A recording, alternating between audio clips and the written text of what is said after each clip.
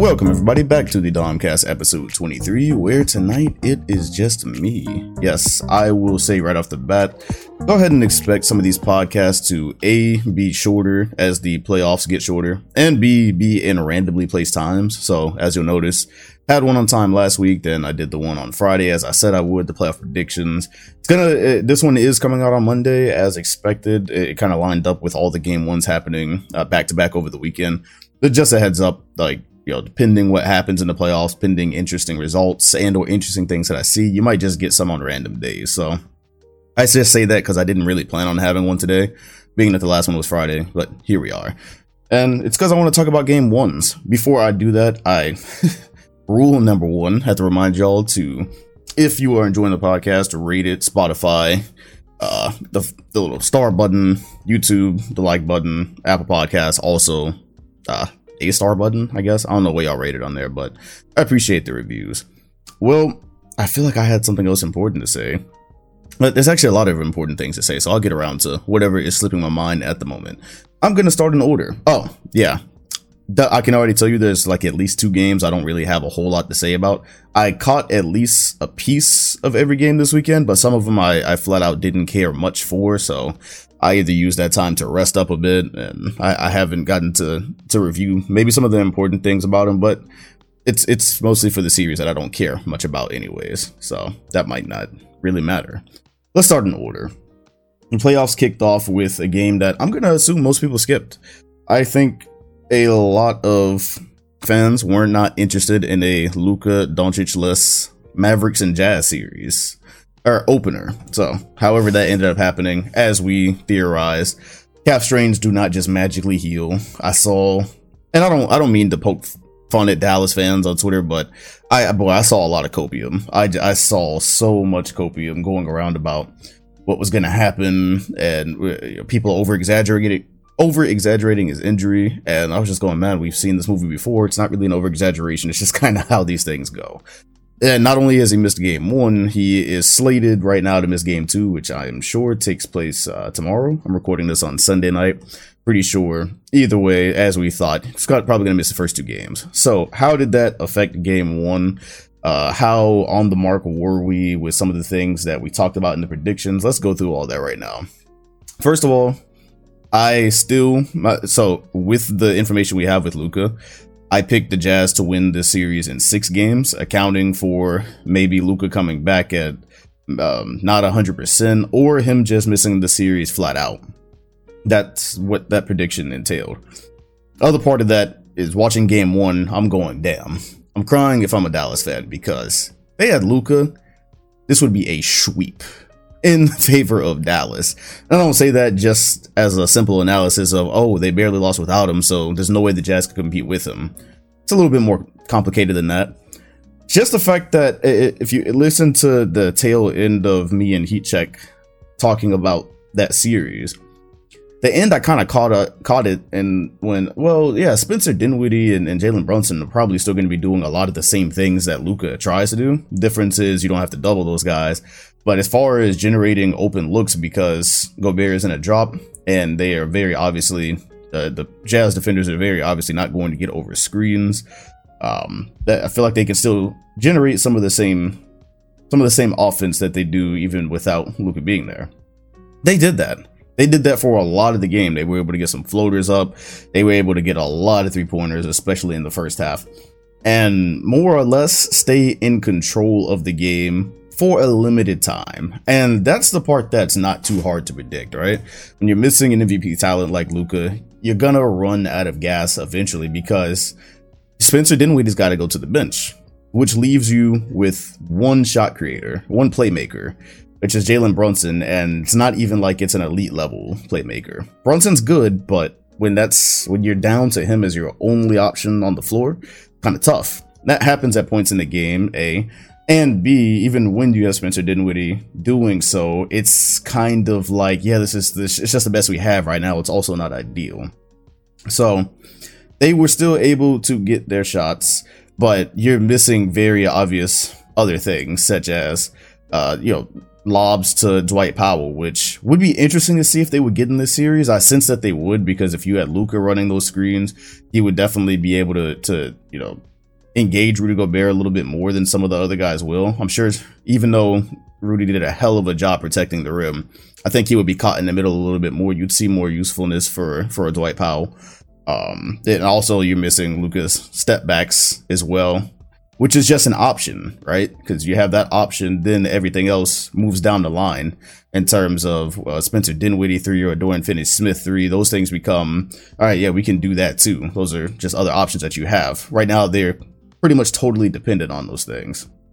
And so Dallas was able to get away with it for a while, but it also took some help from the Jazz side. And I don't want to discredit Dallas's defense, but the Jazz were missing hella shots. They were missing a lot of shots. Donovan Mitchell was having, for him, a historically cold start to a playoff game. So it was kind of, once you got to around the end of the second quarter, I was able to go ahead and peg that the Jazz were probably going to win this game. I just didn't feel like they were going to stay cold enough, long enough. And I didn't feel like Dallas was going to be able to sustain what they were doing without Luka Doncic. That's what it is. They can get to some things that they like, but sustaining it is the hard part. That's why we always say the playoffs are for superstars. You got to have a superstar player or multiple superstar players, because you can be a good team all you want, but at the end of the day, which by the way, this is going to come up in another series we talk about a little bit later. Like you need your guys. So another thing that Utah was able to do, they went to Bogdanovic, who was able to get many good looks just by posting up, ironically. He kind of was keeping them in it at a point. And once these shots started falling, the Jazz were able to take control of it a little bit. Of course, went cold again. Dallas was able to get back into it, but it ended close. It ended closer than you wanted it to end, which is in line with what we all think about Utah right now. What I think about Utah, that they are an unserious contending team. There's still the fact that, yes, this game did end close, and I think even game 2 could end close. It depends. What if Utah comes out and they actually hit some of their shots? That might stop that scenario from happening. But yeah, it didn't, game 1 just did not really inspire confidence. It's exactly the things we saw with them in the regular season. I think it'll look better once you come into game 1 and they get off to a better start. It won't look quite as bad as it did. But because you had that and you had Dallas being able to just do what they regularly do and get the looks that they wanted, it was pretty much, oh gosh, speaking of getting looks that you want, I kind of forgot. Should I talk about the play-in at all? I think we kind of missed that.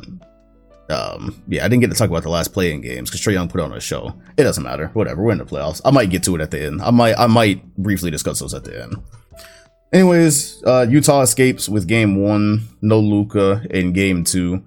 And I think that Utah will walk away with the 2-0 lead. I really do. I still see, well, not still. It's a new thing since game 1 just recently happened. I see a lot of people in my mentions saying, oh, well, if Utah gets out of this series. And I think they will. If you just watch game 1, Dallas has to, they have to hang on for dear life, basically, is the thing. Even if they get a 7 or 8 point lead, they have to hang on to that. They have to sustain a lot of things that are just very difficult. You have to do that. If Luka is not on the floor, you have to do that for a good amount of time. I think that's going to be the cause of them dropping both their home games. But if they don't, they don't drop both their home games and they're able to get Luka back at some point in the series, that makes things interesting, because now the question is, where is Luka physically? Because look, if they had him on the floor, Utah would just, they'd be out of here, bro. Utah would be out of here. There'd be even more open shots, but then you would have to deal with the superstar shit that Luka does too. And it would be interesting to see what decisions Luka would make in terms of getting to the rim, because Dallas, they don't, and Luka does it sometimes, but that is the last thing I wanted to mention. Rudy did a really good job in this game. Did a really, really good job doing what he is supposed to do, just protect the rim. And Dallas just couldn't get anything going for the most part throughout the entire game near that. It was like shots and floaters or nothing, which that's the part about sustaining, right? When you got to the end of that game, it felt like for some reason there was like a stretch where they kind of stagnated and went with some ISOs, and you can't, Dallas, you can't do that, bro. You don't have Luka on the floor. You cannot just go straight to ISOs. Just keep running screens. and getting at least get your open looks. Because I really think that also, especially because they barely lost, that kind of ended up costing them, that there was a stretch where they just said, all right, well, we're just going to try to create some random stuff now. You do not have a random stuff roster. This is a supporting cast roster. You did not have, you cannot do random things and walk away. But yeah, no, not inspired by Utah at all. They did what they were supposed to do. I was really looking like, damn, I knew they would catch back up eventually, but for a moment there, they had me. I was going, damn, are y'all really going to let Dallas get game one? And Spencer Dinwiddie's not even making his free throws. This is kind of tough. Well, that's my thoughts for Dallas and Utah going forward. I think Utah should get both games, but we shall see. As I don't know, maybe Utah will come out and be colder than they were, or they'll stay cold. And then Dallas builds a solid lead because they got a bunch of open threes. Bang. Tie series, right? That would be fucked. Eventually, I think Luka will come back. So we'll see what happens with that. The game that took place after that, wow, I saw a lot of basketball this week because I just tried to get an image in my head of what I watched after that. There we go. This is Memphis. I almost said the Memphis Timberwolves. It's late. The Memphis Grizzlies and the Minnesota Timberwolves. Oh boy, Cat pulled up with the smoke. So if you did listen to the playoff prediction podcast, I was talking about Cat and how he didn't really inspire any confidence in me with his 2018 playoff run and what happened with the play-in. I fully acknowledged how much the Clippers really deterred him, but also that it shouldn't really have been that easy to deter a player with his skill set and how he's got to be smarter, yada yada, right? I did the whole thing.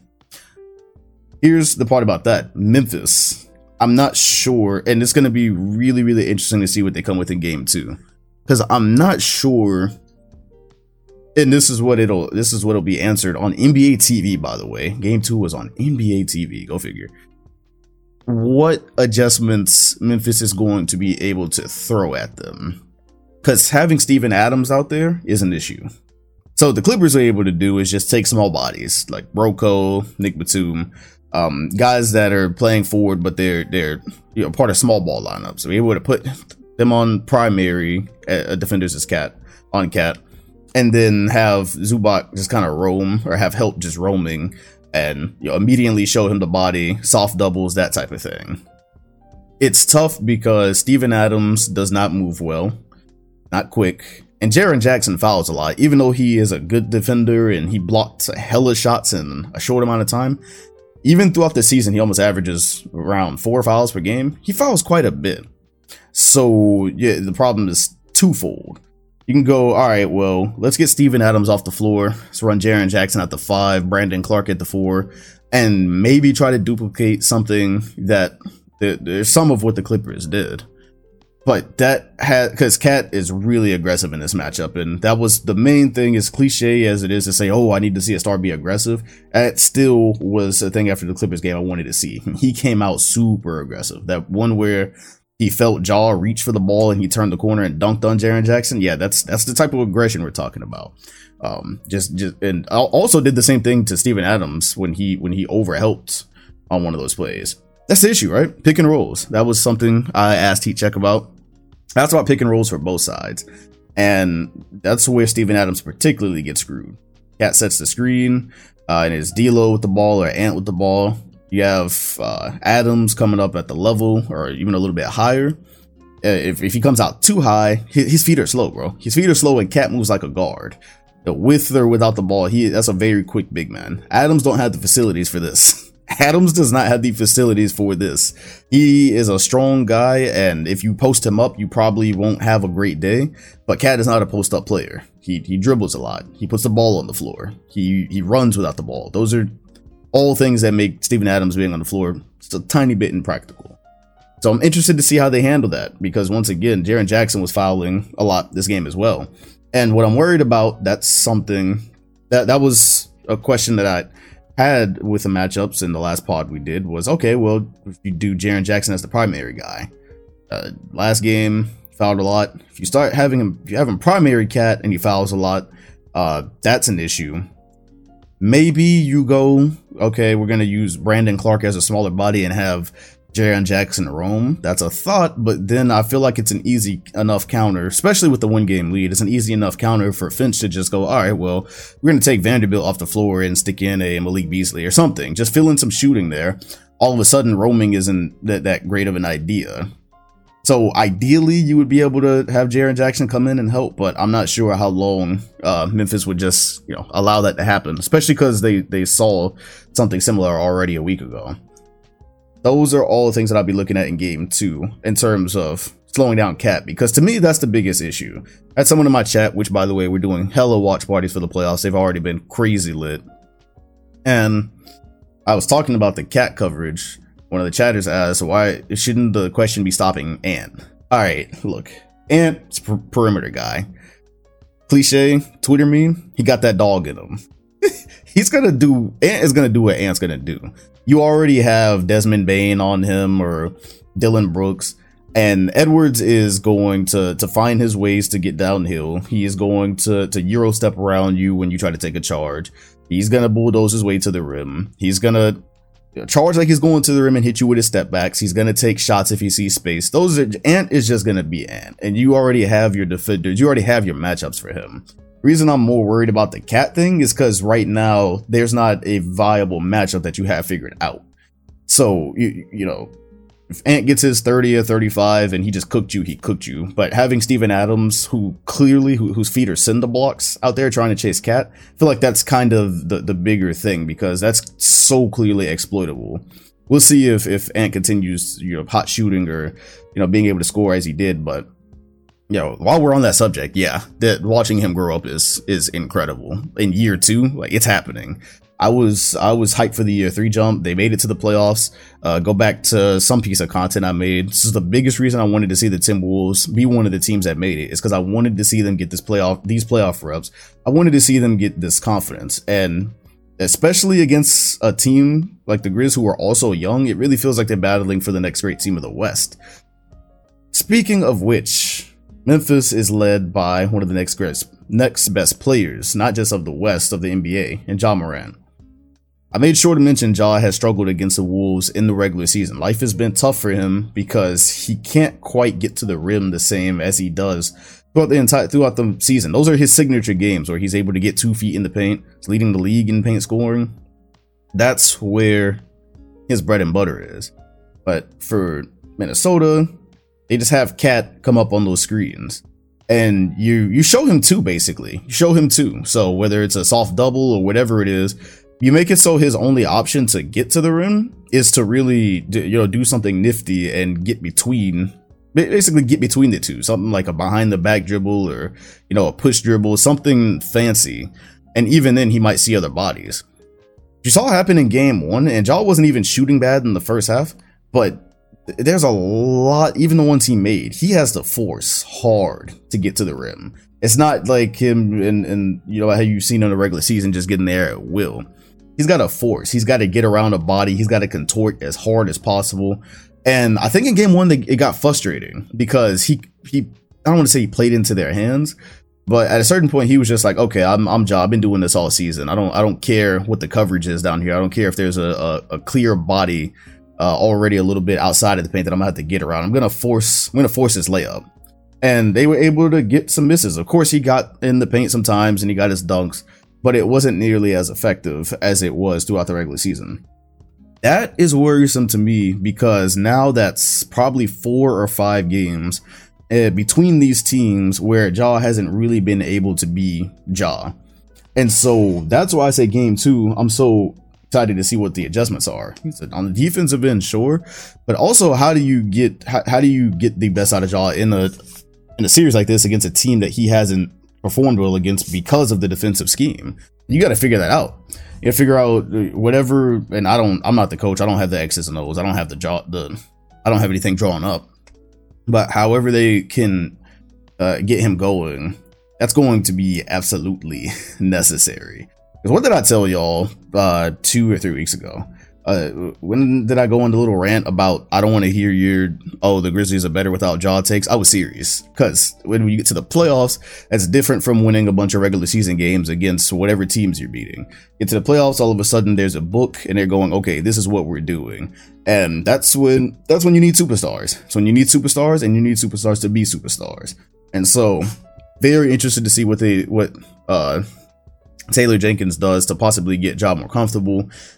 Maybe if he pushes the three a little bit more, which I feel like Minnesota wants, even though Ja has been a pretty good shooter this year. I feel like Minnesota would be happy if he was at that point basically settling for 3-pointers. Because Minnesota is happy with anything that is not Ja just knifing his way to the cup. So it's going to be interesting. It is going to be interesting. This is one of the NBA shows I did on Twitch, like probably a month ago. We had a film coordinator on, our former film coordinator. I asked him what's the next step in Ja's game. He was saying, oh, basically a mid-range, a legitimate or elite mid-range game to really open things up. I think that's mighty important right now, because what you see is with this version of Ja, it kind of feels like, all right, if it's not him finishing in the paint, it's using or leaning heavily into his 3-pointer. I don't think he has a real mid-range game right now that's a threat to really just go to in a moment like this where he needs to find a way to be effective. And so that really is probably the next evolution in his game, which will eventually get him MVP, because he could use it right now. He could absolutely use another way to score that doesn't, involve him having to have 2 feet in the paint, basically. Game 2 will happen on NBA TV, as we said, and right now I don't have a call for that one. I would like to think the Grizzlies aren't going to lose both their home games, but like those are 2 really, really, really big things they need to figure out. And the last part I was worried about with this is that Memphis was never in control of that game. Not for a single second they weren't in control of that game. Memphis came out and hopped on that ass like immediately, and they stayed on it. Pause. Patrick Beverley did the things he does with his energy. Told y'all, reminder number 156, I will take Pat on my team if you won't. And this was what D'Lo wasn't even that great, was he? There was at a point, wasn't he 1 for 10 or something? So yeah, Memphis got to be careful here, because this was not a case of just, oh, any team can be any team on any given night. This was a case of there's some legitimate basketball book things here that Minnesota did that Memphis might not be able to deal with. That's what that was. And so if they lose game 2, my pick will switch. My pick will and if they lose it the same way, particularly, my pick will switch, because it's fun on these days to just go, oh, this player only had this many points, or he only played this well and they were still hanging around, so they'll definitely win. But then you got to look at why that player played that way sometimes, and then you find out, oh yeah, it's because they were getting, the other team was giving them legitimate issues. All right, so that's what I have for Memphis and Minnesota. Series is every bit as fun as we thought it would be. Move on to Philly and Toronto, and I'm already discouraged. I'm already discouraged in this series because I thought this was going to be one of the best.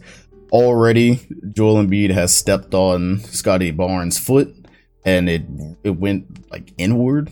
I'm going to guess he cannot return back from that this series.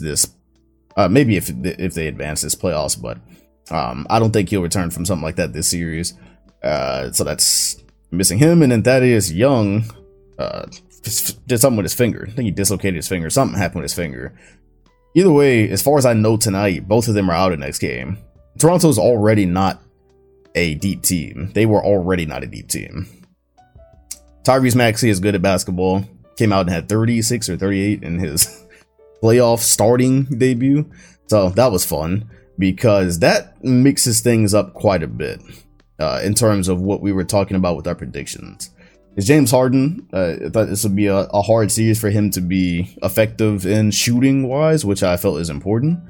But if you can get something like that out of Tyrese Maxey, then if you can get that as much as possible, that's great, because all of a sudden Harden shooting 5 or 15 or whatever isn't as important if he's also assisting everybody, including Tyrese Maxey, and then Maxey's either leading the team in scoring or he's the second leading scorer. Something like that really, really helps.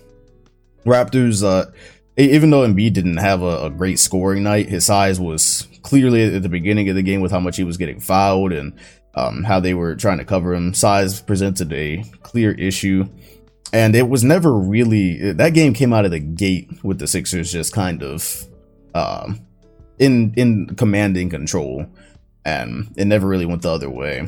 I'm not as interested in this series anymore, just because, and not that Scotty Barnes is this superstar and they have no chance without him, but they were already fighting an uphill battle, and I chose Philly in 7 I thought Toronto was already fighting an uphill battle to win it.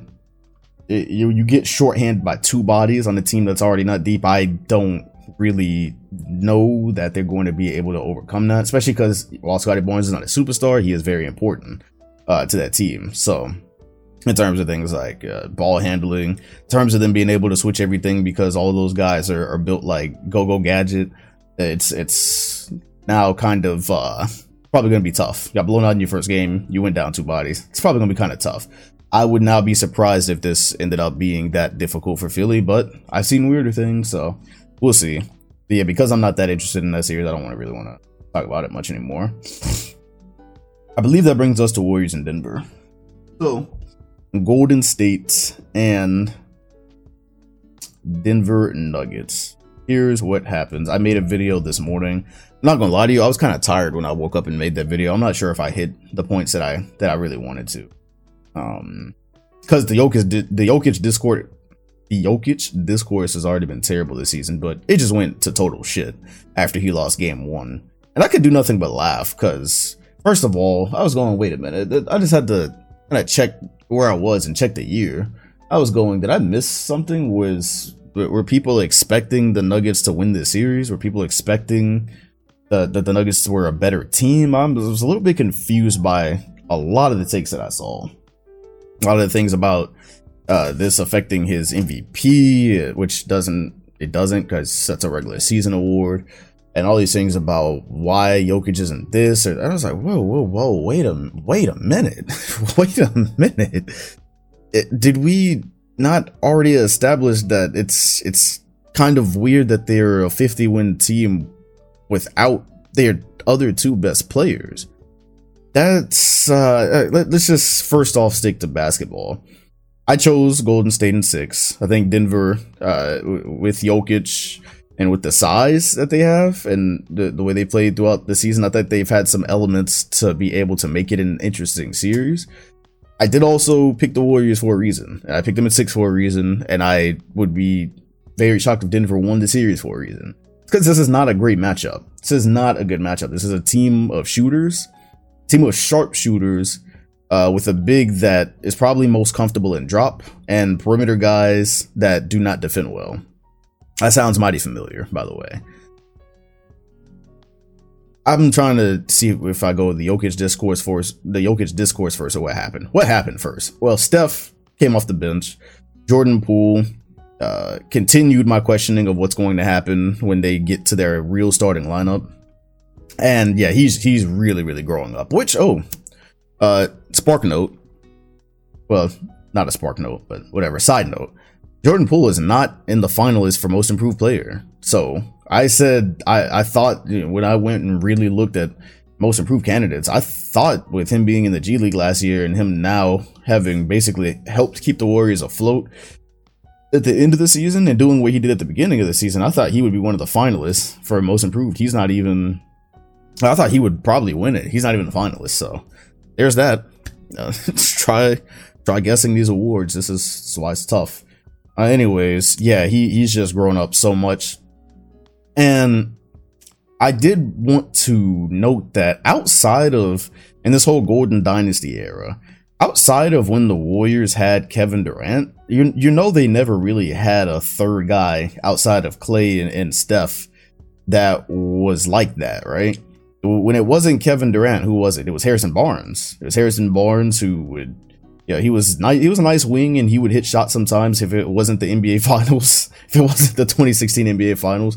He was cool, but it wasn't a thing of, give Harrison Barnes the ball and let him go work and do multiple things.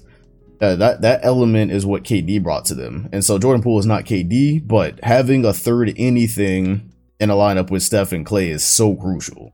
And so Poole is a guy, one dribble pull up off of a screen, catch and shoot off of a screen. You have to chase him as well as having to chase Clay. And also he gets to the rim. Like he can get downhill. I remember very early in the season saying I was a little bit worried about the Warriors because Jordan Poole to me is not a number 2 on a championship team. If he's your second best player, if he's your second option, I didn't think he's cut like that yet. But when you have him out there with Steph and you have him out there with Clay, and you don't necessarily need a super defined number 2. Like, it's not like the world is over if Jordan Poole doesn't produce. That's a sweet spot. That is a very, very sweet spot. And so I'm hoping, and finally we got to see it because the Warriors are healthy now and everybody's together. You got to see a little bit more. This lineup that I think you're going to see quite a bit, and you'll probably see it finish games even if it's able to happen. Steph, Klay, Poole, Wiggins, Dre. Again, especially because defensively, it has to work with the team that they're playing, but they did play it. It did happen, and I like it. Especially when Draymond Green is able to just basically hold his own against Nikola Jokic. Jokic is trying to back him down and do his fancy spins, and they don't work because Draymond's a very solid defender. When he can hold serve, when Dre can hold serve against whatever's happening, and not every team even has a post-up presence like that, oh boy, that lineup can get nasty. That lineup is going to be something that they're going to be basically learning how to unlock in the playoffs, since they didn't get to use it much throughout the season at all. I don't know how many minutes they played during the regular season, if any, but I've been waiting on that. It's here and it's beautiful. So that's a lot of Warriors talk, some Jordan Poole stuff. Steph Curry did not look great, but it's his first game back. He came off the bench and played in a month, so didn't really expect him to. I didn't really expect greatness. However, going against this Nuggets team, they can more or less tune up, even if it does end up being a 6-game series. It's pretty simple. Jokic, if he doesn't drop, Warriors gonna have open shots. He's at the level. The Warriors cut so much. They have guys that know when to cut. They have smart cutters, smartest cutting team in the league. So if Jokic comes up, it's up to a lot of other Nuggets guys who don't have great defensive instincts. They're not great defenders to begin with. It's up to them to keep up with the Warriors movement. So you're gonna have guys, cutting back door, like a specific play that Draymond did last night, cutting from the right corner, I believe. After it looked like they were, I don't think they were trying to trap Poole, but Otto Porter slipped, and it just kind of came together.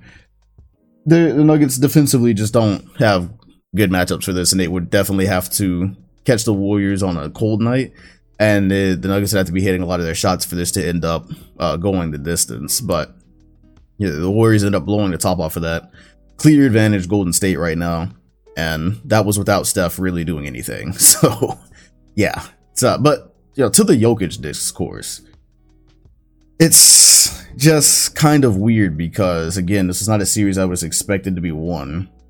And the main thing that everyone says about the stats being the reason he's going to win, it's only because of stats. That's literally from Nick Wright. And this bothers me because that's Nick Wright's whole trope, and that just shows you how effective it is. Even though you see people call him a clown or whatever, call him a clown for his analysis, whatever it is, you see his discourse come down because nobody really does that. Of course, you've got some graphs that are out there, and I don't agree with a graph that'll show Jokic as the best defender, but outside of that, that's not the main argument for his game or him being MVP. It's not, but that's what people battle against, and that's the knock on him when they lose to a team that's pretty much superior. I don't know. It just went a lot of weird places. It is what it is. It's probably gonna get MVP here in a couple of days or weeks. And the internet will digest that and be mad about it and move on until it happens again someday. So, because I don't think he's winning 3 straight. But yeah, so that's Warriors Nuggets, and that was the first slated night of game 1s. Day 2 kicks off with Trae Young versus the Heat. So this is, I guess, where I'll talk a little bit about the play-in game, because the Cavaliers, it is unfortunate that they had to go out the way they did, but Trae added another city to his gauntlet, danced on the logo after crossing Karis LeVert, I believe, and shooting from the logo. It just got really ugly, but outside of all that stuff you probably have already seen, that is why, and I picked the Cavaliers to win, and I was almost right. Jared Allen was playing a role. The problem came with it being a 1-game scenario. And so in 1 game, when you have a guy like Trae Young, who does what he does, that's probably who you should go with. And that's why I went with him the first time. Specifically, down the stretch of that Cavs game, they just started spamming screens, man. They started spamming screens, and the Cavs didn't know what to do. They didn't know whether they should trap. They didn't know whether, and they just switched a lot for a while, which was the problem. The switching on Trey wasn't really effective, and they didn't know what they could do how they could cover it to slow him down. And before you know it, he was having a classic Trae Young playoff time game. And so that's how the Cavs got disposed of. Problem is, you can't really bring that shit to Miami. I'm sure there will probably be a Trae Young game throughout this series at some point, which is why I would say probably Miami in a 5. But see, Bam knows how to switch. Like, Bam Adebayo is a mobile big that is elite at defense, and he can switch and he can come up. He play at the level and he can come up, or he can fully switch and he can stay in front of the ball. He can close out to the corners. He can do a lot of things and fly around. And so a lot of those open shots that would be created by the chaos of what Trae Young can do is just it's a bit neutralized by Bam and Miami's defense as a whole. And so you end up with a Easter Sunday ass whooping. The Heat win by a lot. It's going to be difficult because the Hawks, they don't have good defense. They rely on that second-rated offense that is also reliant on Trae Young just being able to muck things up and finding something to exploit. But against Miami, I'm not sure that there is something that offense is going to be able to exploit. So I still think there'll be a closer game. There'll be closer games than 30-point games. There'll be a game that the Hawks can maybe even win. But to upset Miami, they would have to defy what the book says about how these teams match up. I don't see that happening. So that is how game 1 went, and it was out of hand very quickly. So I don't have a whole lot of things I want to say about that. Oh, but I do have a lot that I want to say about the Celtics and Nets. Got to look back and see how close my food is to being done. Because, like I said, this podcast would be shorter, and I was trying to get it all in before the food comes out. So, Celtics and Nets happens. And I'm still stressed. I feel like as I just started to talk about it for the first time since the game earlier, it's like PTSD. A lot of things that I said in the prediction did come true on both sides, for the Nets and for the Celtics. A lot of the switching and trying to abuse Kyrie or Curry, small lineups that the Nets would run, and the Celtics trying to punish that. The Celtics' very aggressive defense, the Nets' lack of depth, the Andre Drummond and Bruce Brown lineups not being ideal, which led to Andre Drummond not being on the floor that much. They opted for Claxton. A lot of those things that I said on last week's pod came right out. Here's the problem, and this is why I didn't want to play the Nets first. Sometimes KD and or Kyrie just make shots, and it throws out everything that happened, even if it was for an entire game before that. And so that's how you get to the third or fourth quarter where Boston goes on a run and it looks like they're pulling away. But two things happen. So once again, Kyrie just tear up your defensive book. Doesn't matter if you have him in the corner and he's jab stepping and you have your hand in his face, he can pull up and make that shot. So that's just, there's nothing you can do about that.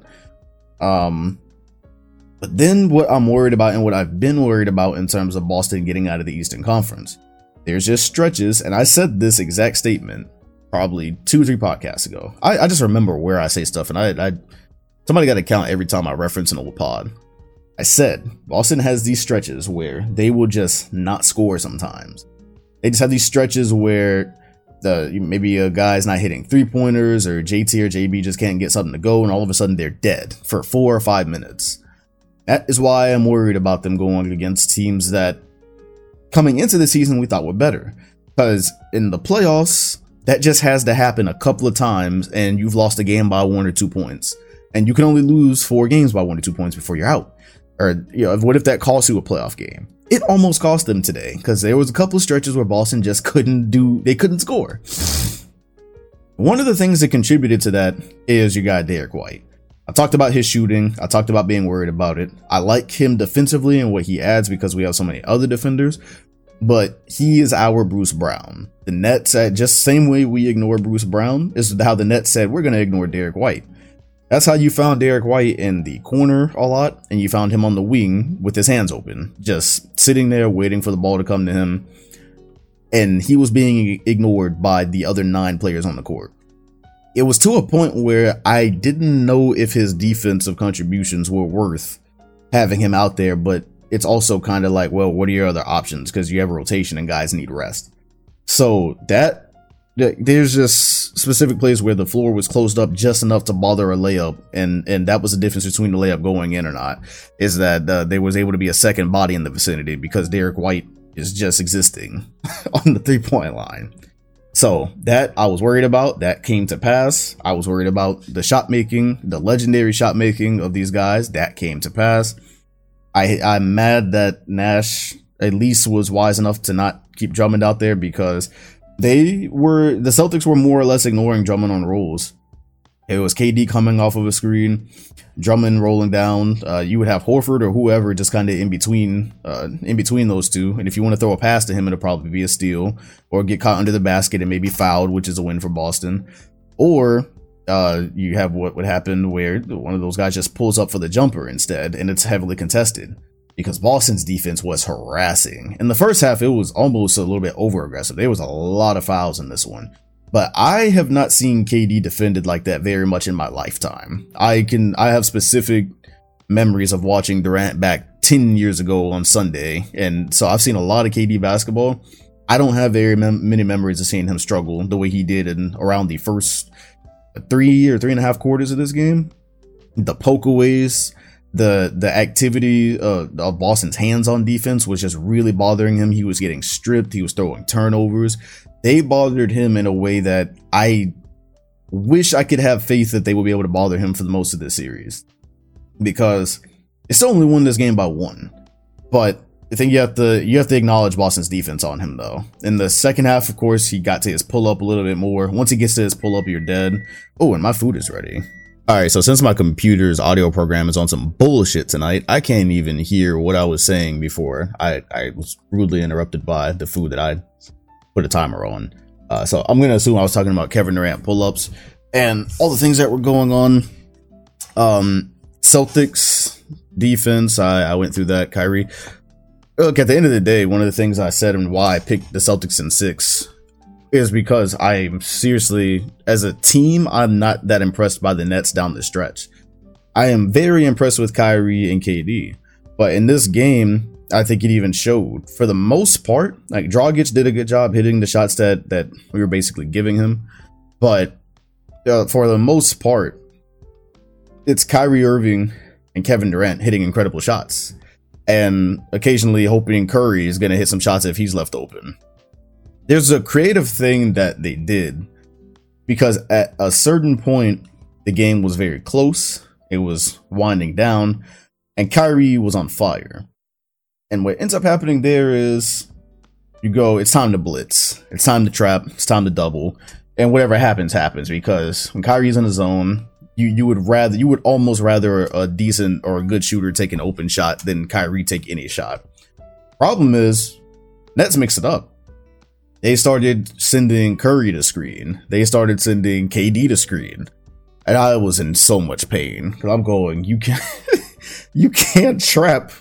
You cannot blitz Kyrie on a screen where one of those guys is screening for him. You can't. You have to stay single coverage, and so he might just shoot over your outstretched hand, which did end up happening a couple of times. Some of the lineups that the Nets tried to get away with, and they probably will continue to, but it's the guard lineup. It's another thing we talked about in the preview. Having 3 guys, Kyrie, Dragic, Curry, or Kyrie, just any combination of those 3 small guys. They did that. And I was begging Boston to punish them. You have to punish those lineups, whether it's with rebounding, whether it's with posting up and making them collapse and making them make decisions defensively. You got to punish that, because that can get deadly. That's a very quick lineup. On their offensive end, there's just a lot that they can do with that can get very difficult to guard. You can end up in some bad situations, so that cannot be allowed to exist. They tried to post Jaylen Brown up 2 or 3 times on Bruce Brown. My issue with that was, god damn, we cannot throw a post-entry pass. There's no post-entry happening. I think 2 of them resulted in turnovers. They just went way too quick. It was almost as if they were just too eager to get it to happen. But that would have been nice, because Bruce Brown does not have the size for a Jaylen Brown. And man, it was just a good game that came down to the wire. Came down to some incredible defensive plays and 50-50 plays. And how about the win was improbable. So this is why you need to be here on watch parties. If you don't come to any other watch party, come to the Celtics and Nets one. Because that was insane. That was an insane last possession. The Nets have the lead. As a Celtics fan, I am groomed to believe that when a game gets close the way it was with that and Boston is trailing and they need something to go right, I'm groomed to believe it's going to go wrong. It just has so many times. But the Celtics came up with a championship level defensive stop. Not letting Kyrie get to any of his open spots, staying in front of KD, basically making him force a terrible shot at the end, and then not calling a timeout. Ime Udoka said that his team is well aware if they have a, if they have a flow going, he's just gonna like let it play out. The important part about that is the Nets couldn't game plan for anything or make any substitutions, so it was kind of a chaotic play. Marcus Smart made an excellent read because Claxton and one other guy closed out way too hard on him shooting on his potential shot, which, knowing our luck as Celtics, that just probably wouldn't have went in. He was able to put the ball on the floor, whip a very nice pass to Jason Tatum, who spun instinctively, so he didn't get a charge on Kyrie or didn't, let Kyrie strip him. Spun, layup, game. Oh my goodness. Oh, they escaped. They escaped with game one. Not excited that they escaped with game one for no reason. It's not just because, it's game one at home. It's because of how it happened. It was the fact that they were up double digits and Kyrie literally erased it pretty much on his own. Showing that type of performance can just throw everything out and you can win a game based off of that. The Nets can get a game off of that. I'm not sweating it. It just can't be game one. It can't be game one on the home floor. That's not the one that can go that way. Game two can go that way, or game three in Brooklyn can go that way. It cannot be game one and already pushing the Celtics closer to the ropes. So one thing that will be said is, KD didn't play anywhere near decent until the second half and the Nets still won. And yes, I hear you, but to make up for that, Kyrie played damn near perfectly. It was to the point that he erased a double-digit deficit damn near on his own. It was a Kyrie run. That goes to the keys to the series, the keys to this being a long series that I said would have to happen for the Nets and for the Nets to win it. It has to be perfect games from one or both of them to be able to compete and or win. They have to be perfect because that roster is not deep. It's not that impressive, it's not that good, and it is clearly exploitable. So if Kyrie is not bailing you out, or if Kyrie and KD are not both like really, really on, that's how they have to win 4 games. It has to be like Kyrie level performances. That has to come from them. And so if that doesn't happen, the Nets don't win. And that's why I picked the Celtics in 6. So of course, because the book could just get torn up, it could go 7. In hell, the Nets could even win it, but I will stick with my 6 prediction. I stick with my 6 prediction and hope Boston can clean up some of the things that happen on offense. Specifically, like Derek White. I just want to see how important Derek White minutes actually are. I know he had a couple of good buckets, but boy, that really contributes to the offensive issues when he's standing on a wing and nobody on the floor is looking at him. Yeah, I just want to see what they do with that. All right, wow, I said a mouthful there. Boston 1-0. Boy, this series is going to traumatize me.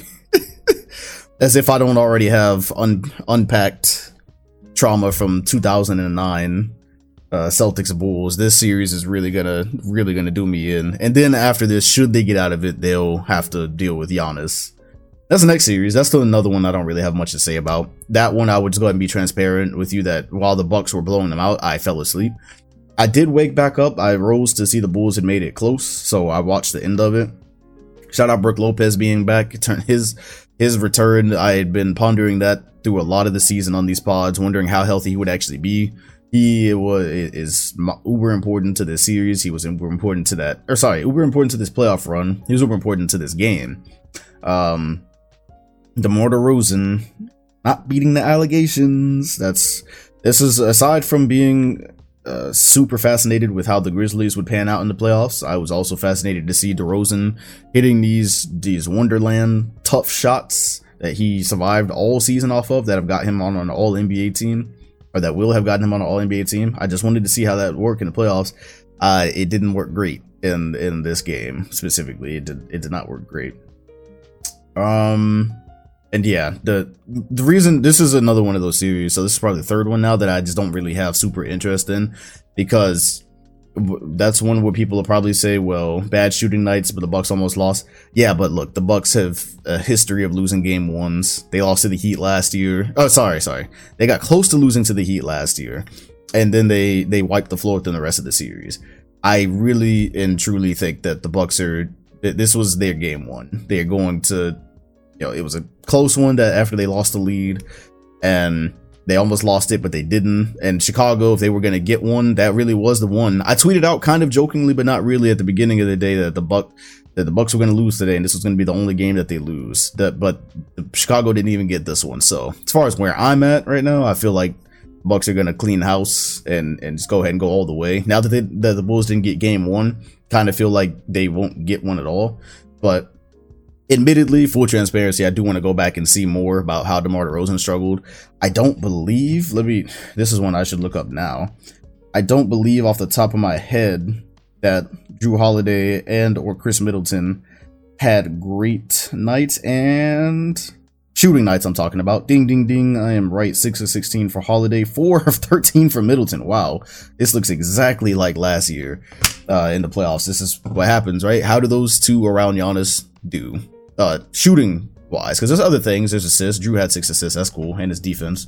But how do they shoot? That's crucially important to their run. And last year it was very hit or miss. And so it looks like we're back to that now. But yeah, the Bucks jumped out to an early lead and lost it. I feel like they'll go ahead and clean house, but maybe, I'm not gonna knock you if you're optimistic and you think the Bulls, because you saw them compete in this one, you feel like they can continue to compete.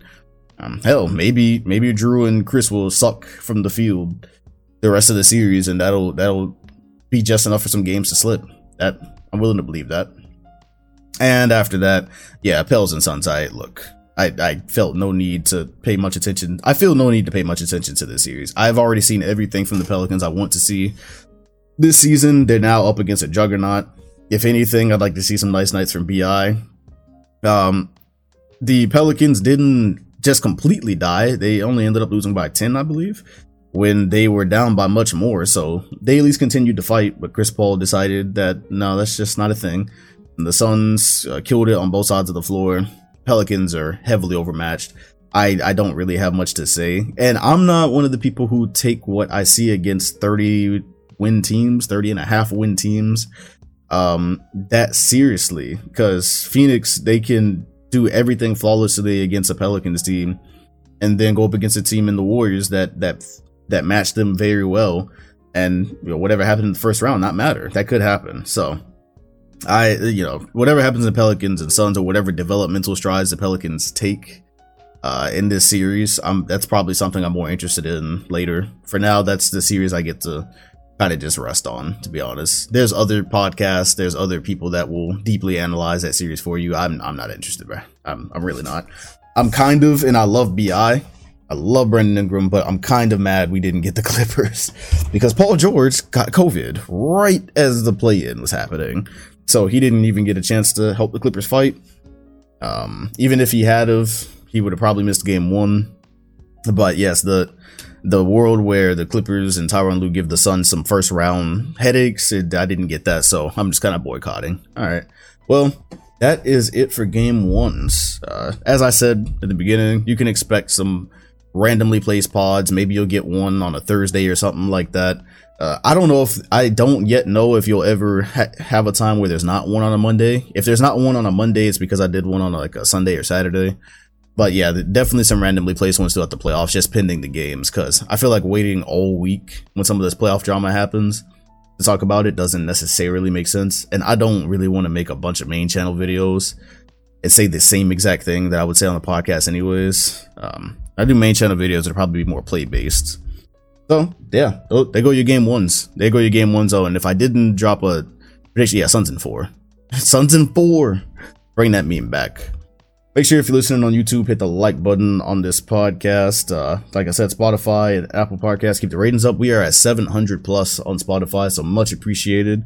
If I hadn't said it already, this podcast will continue going through the summer. So even once it slows down, the season slows down, that's when I'll just have more guests coming on and the show shall continue. So it's not stopping or going away just because basketball might be for a little while. Appreciate y'all, and I will see y'all on the next one.